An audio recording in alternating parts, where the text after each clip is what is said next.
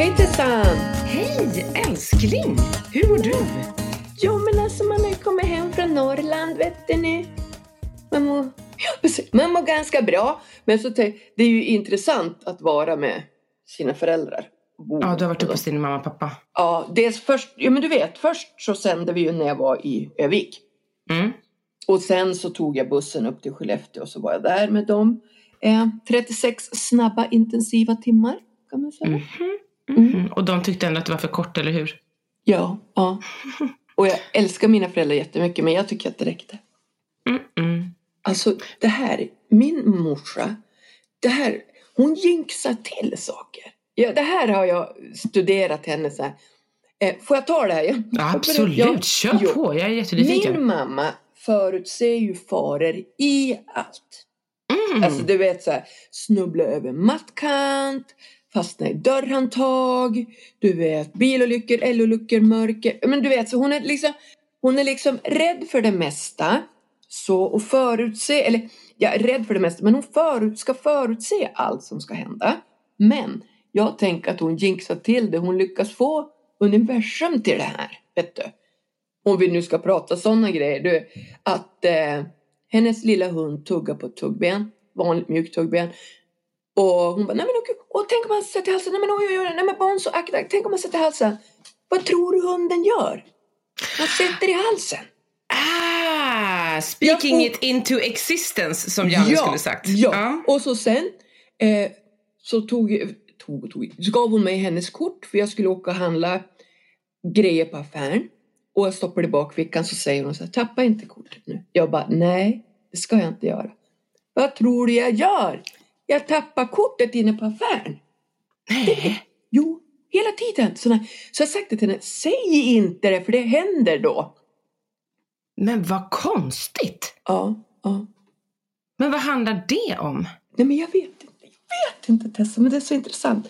Och då då började jag fundera lite på det där, för jag tänker att det där är ju så konstigt. Sen satt jag och tittade på Facebook, och då var det någon som hade tappat bort någonting. Och du vet, man kan ju skriva på något sånt där, what do you need help with today buddy? Eller något sånt. Det finns någon grupp på Facebook. Just det. Ja, då var det någon som skrev så här typ, är det någon som är synsk så här så kan hjälpa mig? Du vet, jag vet inte vad människan hade förlagt så. Då började jättemånga så här, nu ska vi höra, bara så här, men kör med nycklarna och saxen. Ja, det brukar funka. Och bara så här, va? Nycklarna och saxen? Ja, vet du vad det är då? Nej. Hör nu, då ska du lägga nycklar och en sax i fönsterbrädan. Så då kommer du att hitta det du ska ha. Och då börjar då börjar jag spåna på det där. Men vem har kommit på det där då? Att, men om jag lägger nycklar och en sax. Det här måste ju ändå ha kommit på den tiden när man hade mer grejer. Ja. Jag lägger nycklar och en sax i fönsterbrädan. Och då kommer jag på liksom så här, vart min katt är, min hund eller var det än är. Varför gjorde inte det när Sally var borta liksom? Eller hur? Nycklarna och saxen, vad var de? Ja. Vad hade ni i kökslådan där? Det är ju som om jag skulle kunna komma på så här bara, nej, men om du rullar ihop en skosula och lägger den vid badkarskanten, du vet, inom 3 veckor får du svar på vem du ska gifta dig med. Nej, men förstår du skruvat det? Vad roligt. Det är jätteroligt. Ja. Men det är ännu roligare att folk verkligen på riktigt tror på det här. Eller tänk om det funkar. Det var ännu sjukare. Jag blev helt fascinerad. Det var flera bara, ja. Så någon hade ju länkat till någon om det var nyckel och saxen-teorin. Ja, så jag kollade ju på det, men det var ju liksom, det var så tunt. Det var tunna belägg och fakta så, men och då började och så här bara, nej men då tänkte jag, jag rullar ihop en liten skosula, du vet, vid badkarskanten. Nej men vadå? Det kommer på vad som helst. Ja men verkligen. Men vad roligt. Alltså tårarna rinner på mig här nu. Jag känner att det här var roligt. På tal om det och på tal om något helt annat också samtidigt. Jag såg någon hade länkat till, du vet, Kalle och Britta Zackari gör ju massa olika tv-program. Och nu har de någonting på kanal 1 eller på SVT1. Det är någon hälsogrej eller resa eller? Ja, någon sån här, de söker efter liksom vägen till hälsa. Och då hade de åkt till Molkom, som väl är ganska nära er, va? Det gör ju det. Jag bor ju i Värmland nu. Det är ju liksom högborgen för häxor, druider, gurus whatever. Och här hade de då åkt till Ängsbacka heter det väl, som ligger då strax utanför Molkom. Och så hade de åkt dit på en sån här love boost någonting. De skulle liksom möta varandra och de... är de ett par alltså? De är gifta. Okay, ja. De har varit tillsammans jag tror de har varit tillsammans i närmare 10 år. Men i alla fall. Och de gör den här resan då. Och först kan man tycka att det är lite konstigt och sådär. Men sen det slutar lyckligt och det slutar med att han får kontakt med sina känslor. Och de kramas och det gråts och sådär. Men då är det så här massa ritualer. Bland annat så ska de bada nakna, bada bastu ihop med en massa människor. Och han blir slagen med björkeris och grejer. Och det är väldigt, väldigt intressant. Men där kan man prata om att skapa märkliga såna här ritualer för saker. Och jag blir helt fascinerad. Jag blir inte fascinerad över att det funkar rent så här att såklart om någon sätter sig, om du och jag har problem, om du och jag var ett par säger vi. Men vi är ju ett form av par, Tessa. Ja men okej, men om vi säger vi tar vår lilla parrelation och åker till Molkom på en kurs. Och sitter och tittar varandra djupt i ögonen. Berättar vad vi känner på djupet. Sitter i sån här gruppterapi. Och alla var så ärliga kring saker. Och man mjukas upp. Och man gör rörelseträning av olika slag. Och man mediterar. Man landar i kroppen. Landar i sig själv. Är närvarande i stunden. Och också närvarande i stunden med den andra människan. Jag tror verkligen på det. Att det är klart att det händer någonting. Det är inget konstigt för mig. Det konstiga blir att det är så mycket annat och runt omkring det här som inte kom fram. För det i sin tur fick ju mig att leta rätt på en annan film. För att du vet, det var någon som sa så här, aha, men är det där det här galna hände? Visst hade du sett den här filmen, den här kvinnan som står och ska hålla bort att man tror att man kan samla på sig kraft. Så att man transcendent fält tror jag det är. Just det. Ett osynligt transcendent, förlåt jag ska inte skratta, folk tar det här på allvar. Ett osynligt transcendent fält som gör att om någon kommer emot det så kan du stoppa dem bara genom din kraft. Så står en kvinna bara så här, och laddar den här kraften. Så kommer en kille och springer bara boom! Och springer omkull henne fullständigt. Så hon gör ju så illa på riktigt liksom. Och det blir skrik och skrän och hit och dit. Och det kom då från en film som jag sen tittade på för att jag tyckte att det här var så fascinerande. Men vet du vad? Nej. Efter jag hade tittat på den filmen som innehåller väldigt mycket, alltså det är ju ockult så det bara skriker om det på alla möjliga sätt liksom. Sökande människor som söker efter mening och söker efter kärlek och någon att dela sitt liv med. Det var kontentan i mitt huvud efteråt. Men jag mådde så dåligt. Vet du att det var som att jag kände i min ande. Så kände jag bara det är något här som inte lirar för mig. Just det. Och det handlar inte om att det är fel på de här människorna eller sådär. Eller att deras liksom längtan för mitt i alltihop, jag vet inte. Men det är någonting i det här där jag känner jag kan inte sätta fingret på det. Men det var någonting i det här just med ritualer. Men hur kom jag in på det här? Sax och nyckel i fönsterbrädet. Hoprullad skosula vid badkarskanten. Det är våran. Men det är intressant därför att för det kan man tycka så här är lite oskyldigt. En nyckel och en sax och sådär. Men jag tänker att kopplat till det här så finns det så mycket som folk bara liksom köper och går rakt in i. Men är inte det lite dagen som det är nu? Man bara köper det måste vara nytt och det måste vara annorlunda. Ja, jag tror att det alltid har funnits. Men vet du vad jag tror att det är det nya? Det är att det har blivit rumsrent på något vis. Eller att plötsligt så gör alla det. Nu gör Kalle och Britta Zackari en serie om det här. Så då kommer liksom alla åka dit nu. Så nu är kurserna fulla hos dem. Läste jag. Ja. Och det är det jag tycker att det är så fascinerande. Att plötsligt så kan man åka och betala en massa pengar för nästan vad som helst. När du och jag skulle på riktigt kunna snickra ihop en sån där kurs. Fast kopplad till Gud.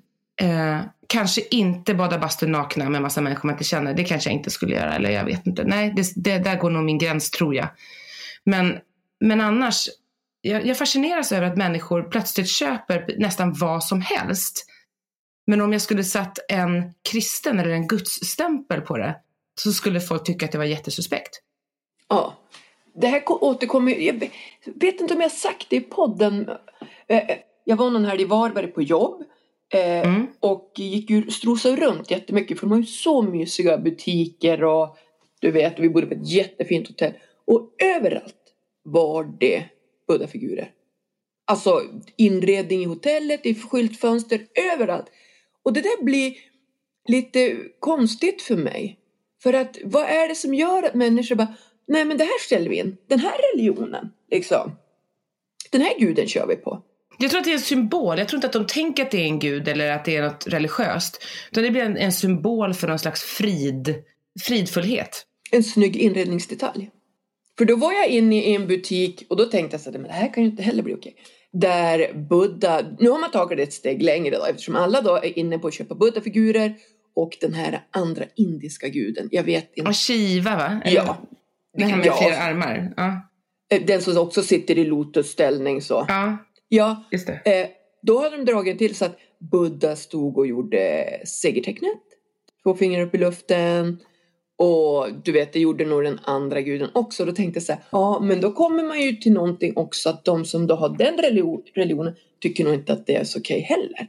Men vet du, jag ska tala om för dig att när du är i Thailand, när du till exempel är i Bangkok på väg till flygplatsen. Så är det en jättestor bild på en Buddha. Där det står någonting i stil med, gör inte Buddha till inredning. Eller gör inte det här till till en souvenir typ. Att för dem är det jätteheligt. Så att de kan tycka att det är otroligt störande att folk använder det. Så då vill jag dra det här. Och nu kommer det här bara rätt ut så.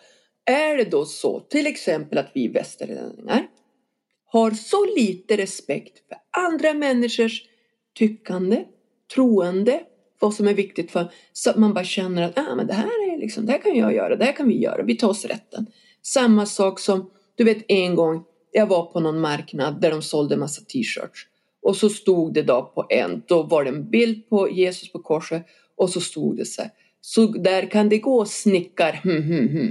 Vet du, också, och jag har varit så arg och tänker att är det något med oss här uppe som gör att vi tycker att vi är för mer, så att vi kan skämta om det som är väldigt viktigt för andra människor. Vilken bra fråga. Vet du, jag tror att det är att svensken är så långt bort, tror man, från det här och är så självrättfärdig och tycker att jag kan själv och jag behöver ingen gud, jag behöver ingenting, jag har det jag behöver i mig själv. Och det är en fin tanke på ett sätt, kan man tycka då. Men jag tror att det bottnar lite i det. Att man tycker att man inte behöver någonting. Och samtidigt är det så att när livet knasar, när det brakar, när krisen kommer eller sådär, så är det ändå så att de liksom ber en bön eller går till kyrkan eller ber någon annan som är troende att be för mig. Alltså, eller så tar man till spriten, inte vet jag. Men jag tror att det är också ett sätt att hålla borta det här som man någonstans innerst inne vet att man längtar efter. Att det är en fråga man behöver ställa sig eller stå inför. Ja. Men vet du, jag tror också att det här med att yogakulturen har blivit så stor i Sverige, tror jag också hör ihop med att vi har monterat ner vår egen tro, liksom. Att den kristna tron har blivit så sjukt omodern eller ointressant i mångas ögon. Att det där är någonting styltigt och stelt och dammigt som vi inte längre behöver, utan det var någonting som människor behövde förr eller som, ja.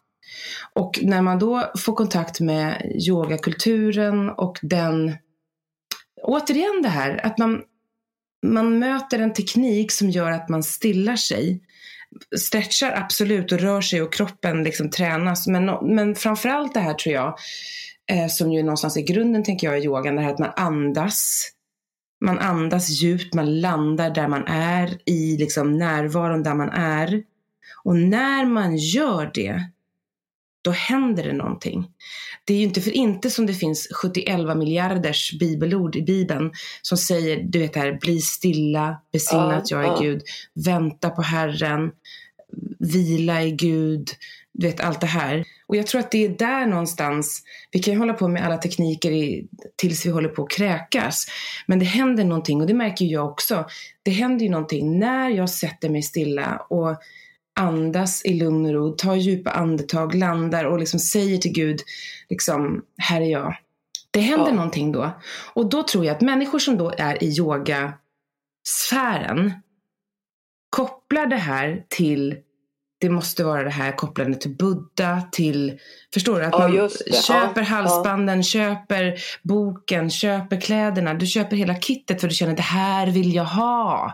Jag vill ha det här. För man tror inte att det finns i den kristna tron, för den ser man med en andra glasögon. Ja, just det. Också det här med yoga. För då tänker jag så här, för du vet, jag och Tessan, och där ska vi berätta för er som lyssnar, att vi pratar ju ofta att vi stöter på fenomen som vi säger, men kejsaren har inga kläder på sig. Du vet, när vi stöter på något som är bara, nej, men du vet, driver ni med mig? Som alla köper. Ja, då har vi en grej, och det här kan ju inte alla köpa, men då har jag sett att man gör det. Men getyoga? För jag bara, men hur avslappnad kan du vara när en liten get trampar runt på dig? Har du sett det? Du menar så, nej men, jag hade sett bilder och jag såg någonstans på Facebook bara, om det var någon stad i Sverige, bara, ja men i sommar har vi getyoga. Jag bara så här, are you kidding me? Getter, det är så här klövar liksom. Ja men du vet, som far och nej men det är liksom bara så här, va? Det måste ju vara någon som har kommit på det som ploj och så bara, du vet, så folk bara tar efter och man bara sitter och kliar sig i huvudet. Ja, det var ett litet sidospår, men det är också så där, bara, va?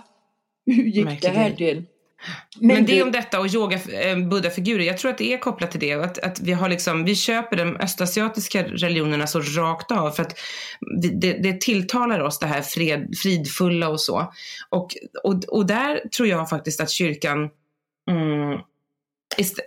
för många kristna, liksom skriver man om yoga i Dagen till exempel, tidningen Dagen, så blir det ju världens debacle liksom, kring för och emot och hit och dit och hur farligt är det och hur farligt är det inte och sånt där. Men det vi måste förstå, det är att kyrkan i väldigt stort hänsyn har missat tåget här. Därför att vi är så noga med att säga vad man inte får, eller har varit så noga med, eller rädda för att det ska bli fel, så man gör ingenting. Men missar att så stor del av Sveriges befolkning söker någonting som kan ge frid, ro, trygghet, mening. Och så sitter vi på världens guldkista med grejer som man kan bara ta ut den ena efter den andra. Och då vill jag komma lite mer, du räknar upp alla de där jättefina grejerna, men det är inte bara det jag vill ha. Vet du Tessa? Jag vill ha civilkurage. Jag vill ha någon som står på och säger, det här är inte okej. Förstår du? Och då tänker jag så här, då kopplar vi in Jesus. För du vet, han var ju röjd runt. Och det är det, du vet, det står ju i Matteus 24 och 12. Och det här är bland det bästa, ja. Det står i alla fall så här, när laglösheten ökar kommer kärleken hos de flesta att kallna. Vi kan lulla runt och vara så fridfulla och goda och prata med vaniljröst. Men jag är inte så säker på att det räddar så många människor. För människor behöver någon som står upp och säger till politiker. Människor behöver någon som delar ut soppa. Du vet, att vi liksom var goda och lulla runt. Jo, men det är jättefint, jättefint. Men jag vill se att människor gör något också. Och då kommer Greta. Ja, en av dem. Som ju är en sån person då som folk tänker så här, vad skönt, någon står för någonting. Och så följer. Jag har alltså 2 fredagar av olika anledningar suttit på tunnelbanan och åkt förbi Gamla stan på förmiddagarna. Och första gången fattade jag ingenting innan jag liksom kom på att det var det här Friday for Future eller vad det är hon har dragit igång, Greta. Men du vet, det är tusentals människor som går i, inte parad, vad heter det? Demonstrationståg. I love it. Det är helt fantastiskt vad hon har lyckats med. Men det är ju för att hon kommer och står för någonting. Ja, och jag vill ha Greta så. Men jag vill ha miljoners Greta. Förstår du? Det är alltid så att det måste vara, alltid måste det vara en som står upp på banaväg. Och då kan vi säga att då har vi fått Jesus. Att vara mer som Jesus. Då är alltså, ja.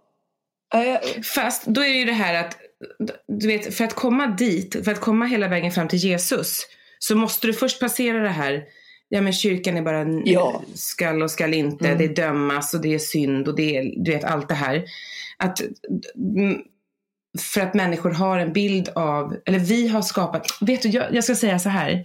Jag har ju de senaste veckorna intervjuat en massa exegeter, och inte en get då, inte en exeget. Nej, men det är tråden idag. Ja, det är roligt. Exeget. Men exeget, det vill säga så här bibelkunniga skriftlärda som är sjukt duktiga på Bibeln. Och vi har pratat om den heliga ande i olika sammanhang och sådär. Men i alla fall, det jag slås av i samtalet med dem, vilket ju har präglat hela kyrkan som jag har växt upp i, och såklart också alla andras bild. För plötsligt när jag pratar med dem, så de målar upp en bild av Gud som är så enormt mycket större än den jag har växt upp med. Okej.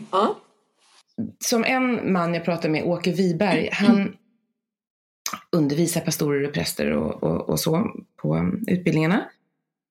Och han pratar hela tiden om Gud bortom orden.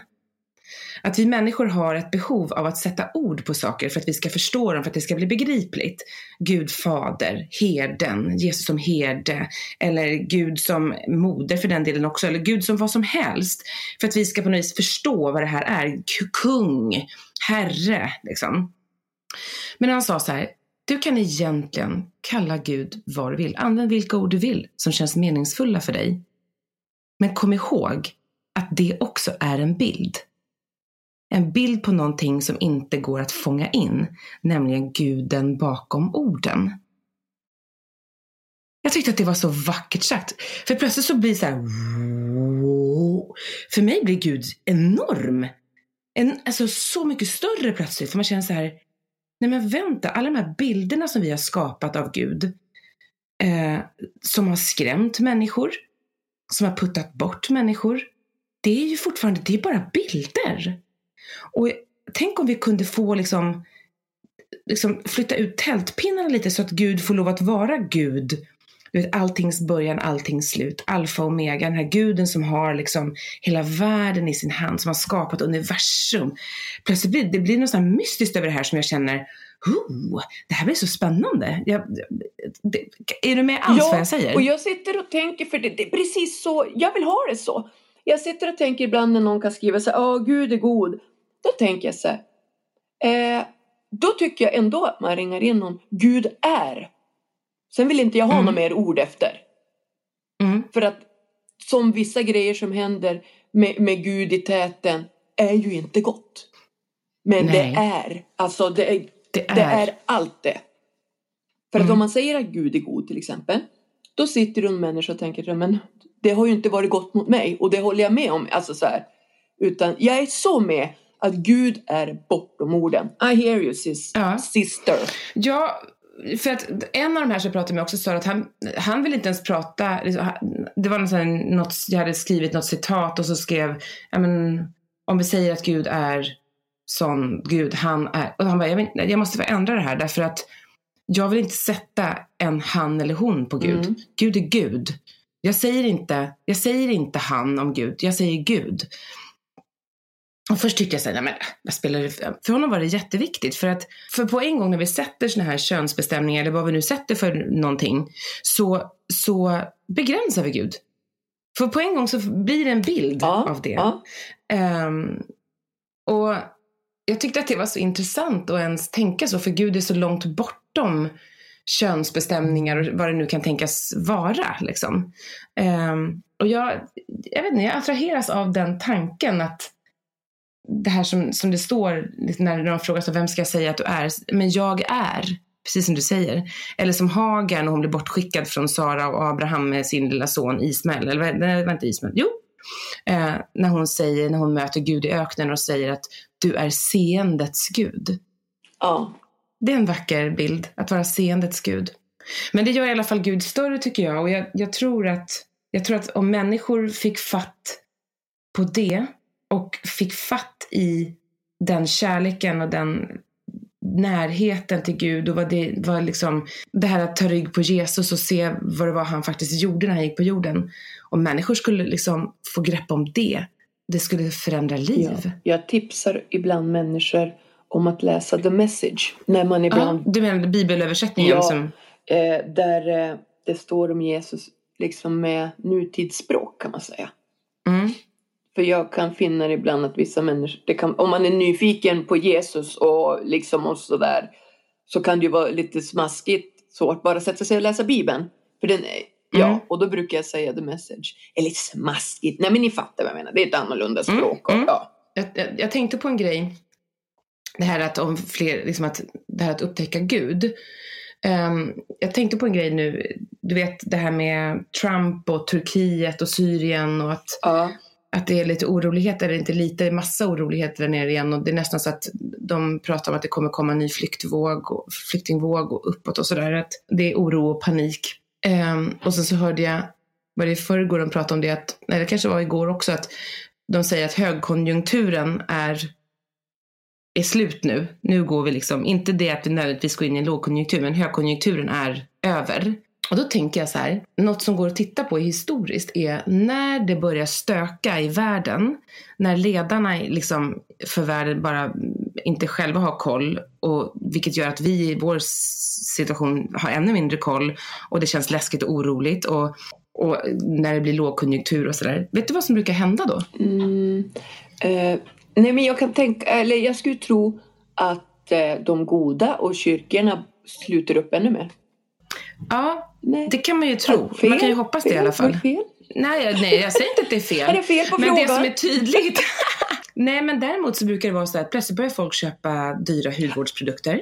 Ja, såklart. Man börjar träna. Alltså många av de här hälsorörelserna har kommit i spåren av lågkonjunkturer och så.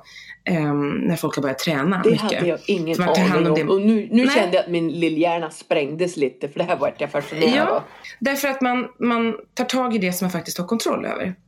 Ja. Och någonting som också har gått hand i hand med de stora kriserna i världen, typ på 30-talet och Krügerkraschen och allt vad det hette för någonting, men också 98 och det här, det är att folk ser över sitt andliga mående. Att kyrkan, om du tittar när frikyrkan växte fram och olika kristna rörelser, man kan liksom se, eller olika andliga rörelser, att det kommer liksom hand i hand med det här. Och då tänker jag att om vi befinner oss i en sån tid nu, så är det inte så konstigt att andlighet liksom dyker upp mer och mer och blir mer och mer aktuellt i alla möjliga former, faktiskt. Där är det viktigt för sådana som dig och mig, tror jag, att stå för någonting. Att peka på det vi faktiskt tror på, och att det här hoppet som vi bär. Ja. Jag ber varenda morgon, Gud, det här som står i Bibeln, och jag vet inte vilken vers det är, men det står, må han ge ditt inre öga ljus så att ni ser det hopp han har kallat er till. Så jag brukar be, Gud, ge mitt inre öga ljus så att jag ser det hopp som du har kallat mig till. Och sen lägger jag till en annan vers från Hebreerbrevet. Hoppet som är min själs ankare. Det ber jag varje morgon. Ja, det var helt fantastiskt. För att inte tappa bort det allting handlar om. Liksom att mitt liv hänger inte bara på vad jag kan prestera, och det här som vi pratade om innan, att det här huruvida man tänker goda tankar eller dåliga tankar, och det händer, det här attraktionslagen, och att jag kan liksom, jag attraherar allt gott. Om jag vill ha ett lyckligt äktenskap så ska jag tänka den tanken, det attraherar det. Om jag vill ha mycket pengar så ska jag tänka det, och då attraherar jag mycket pengar. Det här att det ska handla om att jag ska skapa lyckan i mitt liv.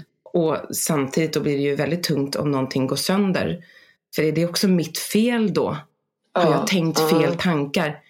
Att någonstans kunna istället få hänga upp det på att Gud, du har mitt liv i dina händer.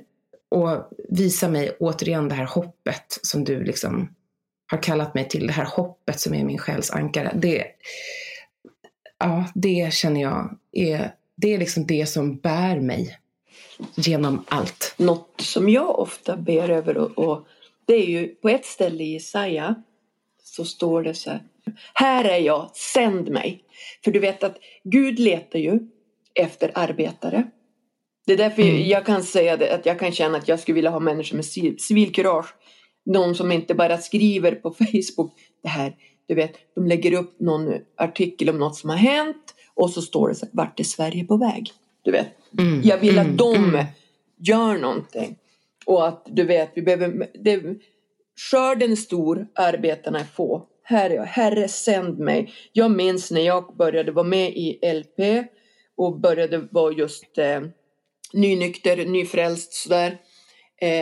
att vi hade då en låt som vi sjöng ofta. Herre, Herre, jag sänd mig. Och varenda gång vi kom till den där refrängen så då var jag alltid så här, sjöng bara, Herre, Herre, jag sänd mig, använd mig, skicka ut mig på fältet. Så nästa tatuering jag tänker blir ju någonstans på mina hoprullade fotsulor. Nej, fotsulor? Nej, men så här, sänd mig. Mina hoprullade fotsulor? Ja, precis. Dina hoprullade skosulor, hoppas jag. Nej, men på mina fötter ska jag ha så här, sänd mig. Sänd mig ut. Och återigen det där som jag sa i början, när laglösheten ökar kommer kärleken hos de flesta att kallna. Vi behövs nu. Vi har inte tid att sitta och smörja oss med hudlotion, vilket är bland det tråkigaste jag varit med om. Men vi kvinnor ska ju alltid smörja oss. Och du vet, jag måste det, för jag är så torr. Jo, men du vet så här, smörja in sig och bara det så här, du vet när det är man har en skön kväll hemma, när man rakar benen och smörjer in sig. Peppe har väl aldrig en mysig kväll när han har en egen kväll rakat sig. Han sitter ju och ser hockey. Ja, men du vet jag ska raka mig, smörja in mig lite. Jag har en kväll för mig själv. Du vet. Nej, Anne skulle nog lägga sig också i soffan och kolla på tv. Ja, men visst, och gör något. Gärna med lite ostbågar. Ja. Eller hur? Så. Men just det, att jag tyckte det var superintressant det där med att hudvården och allt det där ökar. Och jag köper det rätt av att det är så.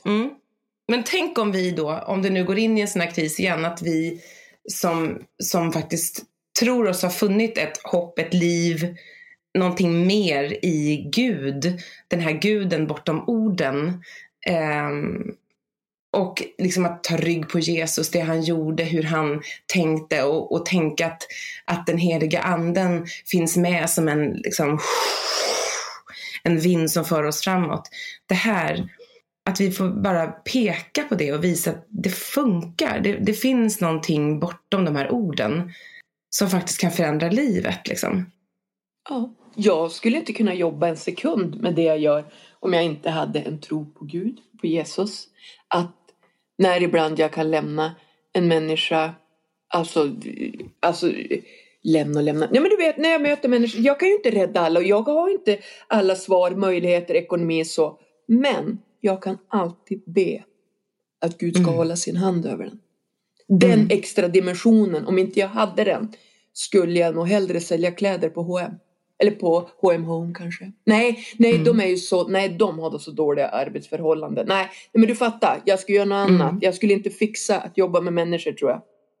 Och kanske är det också därför som du då gör det du gör. Därför att du drivs av någonting starkare, någonting mer, för att du också har fått någonting som du känner att du vill ge ut. För jag tänker att det är också det bästa motmedlet mot egot. Faktiskt. För att inte bli för inkrökt i oss själva och bara prata om självförverkligande och allt vad man liksom ska lyckas med här i livet. Det här att någonstans ta det man har fått, de gåvor som vi har nedlagda i oss och det som har getts oss, och ge ut till andra. Ja.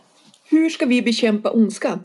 Jo, vi ska vara god. Hur kan jag bekämpa ondska? Jo, jag kan vara god. Det är liksom hur enkel matematik som helst. Och när livet skiter sig, för det gör det förr eller senare, så vet om att du, för det är så. Det är liksom, livet funkar, ingen kommer undan, som jag brukar säga. Men vet då att du aldrig är ensam. Aldrig är ensam. Gud är alltid hos dig. Så nära att du inte ens, du kan inte ens, du är liksom omsluten nästan som att du badar i Guds ljus liksom. Så fint. Det är lite så, när jag hade varit nykter drogfri kanske, resan in i 5 år, alltså så var man ju, alltså man vet ju skört det, och man har ju, jag ser ju människor som var nykter drogfri i 20 år som trillar tillbaka. Men de första 5 åren så tänkte jag ofta just det du beskriver, att okej, om jag går tillbaka i missbruket nu, så kan det på ett sätt aldrig bli som det förut har varit. Jag kan aldrig mer bli ensamma. Det var en tröst att liksom, för att jag var så ensam i missbruket. Jag hade ingen tro, jag trodde bara att det var jag själv som skulle förlita mig på saker, och jag var ju bara en liten människa som hamnade i situationer. Jag har liksom minnen ibland av hur jag sitter och bara gungar så här och bara så här, hur ska jag fixa det? Hur ska jag reda ut det här? Eller liksom, och inte veta att jag kunde be. Men det vet jag idag. Vad fint. Mm. Nina, Ja. en helt annan grej. Ja. Har vi något kyrkiskt ord Joj. den här veckan? Joj. Vi tar jingeln. Halleluja, halleluja, halleluja. Dagens kyrkiska ord är helgelse. Och det tänker jag, det kommer in lite i det vi pratar om också. Jaha, vad spännande. Ja. Helgelse är ett bra ord. Mm. Ja, alltså helgelse, det är en process där man vi som kristna skiljer sig mer och mer från det som är världen och man ägnar sig mer åt att göra gott. Ja, men just det som vi pratar om. Att jag slutar liksom tycka vissa saker är bra för mig och så sen så börjar jag gott istället. Aha. Att bli mer lik Jesus. Precis, det är liksom en röd tråd av det vi hade pratat om idag. Man liksom rensar bort det som inte är gott. Ja, om det så är till exempel att du sitter och spelar ett ganska våldsamt dataspel. Ta bort det. Liksom, du vet, det kan vara liksom vad som helst. Ja, men okej, jag fattar. Det här att man kanske sorterar bort sånt som inte gör en bättre. Precis, just. Det är helgelse. I modiga och vacker språk. Att bli mer helig. Utan att vara den heliga. Precis. Men det kan vi alltid sträva efter. Ja, men okej, den var bra. Jaha. Börjar vi liksom närma oss slutet här idag? Men jag tror faktiskt det. Hur summerar vi det här? Summeringen? Men att vi människor behöver bli godare. Ha mer civilkurage. Se till att vi har nyckel och sax redo om vi tar bort något. Nej, det ska vi inte. Nej, Tessa. Hoprullad skosula vid badkarskanten. Hoprullad skosula vid badkarskanten. Ja. Ja, nej, vi ska inte ralla och sånt där eller raljera. Men lite grann kanske man kan få göra det. Men mitt i en orolig värld där människor söker mening och sanning. Så vill vi skicka med att testa att be till Jesus. Och testa att testa Gud. Guden bortom orden. Den som är för allt annat och som har skapat både universum och dig. Just det. Vad härligt. Nej, men hej livet. Nu går vi väl ut och gör något annat, va? Ja, jag ska iväg och fira en som har födelsedag idag. Vad roligt för dig. God middag och såna grejer. Mumsi. Ja, det är som så fint när man firar någon som fyller år. För man får ju hänga med på grejen. Glädjas. Det var därför jag hade gärna. Jag såg, du vet, jag har ju sett Mia Skäringers No More Fucks to Give. Förlåt. Ja. Gjorde du stora ögon där, Tessa? Nej. Jag har ju sett Mia Skäringers No More Fucks to Give heter den. Den är jättebra. Har du sett den? Ska du se den? Nej, jag vill nog se den. För det var jag ska se om det finns biljetter. Ja, för det är ju min födelsedag. Annars hade jag gärna gått och sett den med dig igen. Är det 14 november? Ja. Jag är född på fars dag och Peppe, min man, han är född på mors dag. Ibland inträffar det. Ja, men eller hur? Förstår du? Det är så stort. Ja. Men i år fyller du inte på fars dag. För fars dag är 10 november, råkar jag veta. Ja, det har men inte det är långt kvar tills dess. Vi hinner gratta dig i fullmonty när vi är där. Just det. Vi börjar en vecka innan. Och sen firar vi under hela födelseveckan. Och så rundar vi av en vecka efter. Okej? Okay? Ja. 2 veckor. Yes. Minst. Ja. Du, vi säger det bara. Ja. Abra. Kadabra. Lite hit och lite dit. Hej då.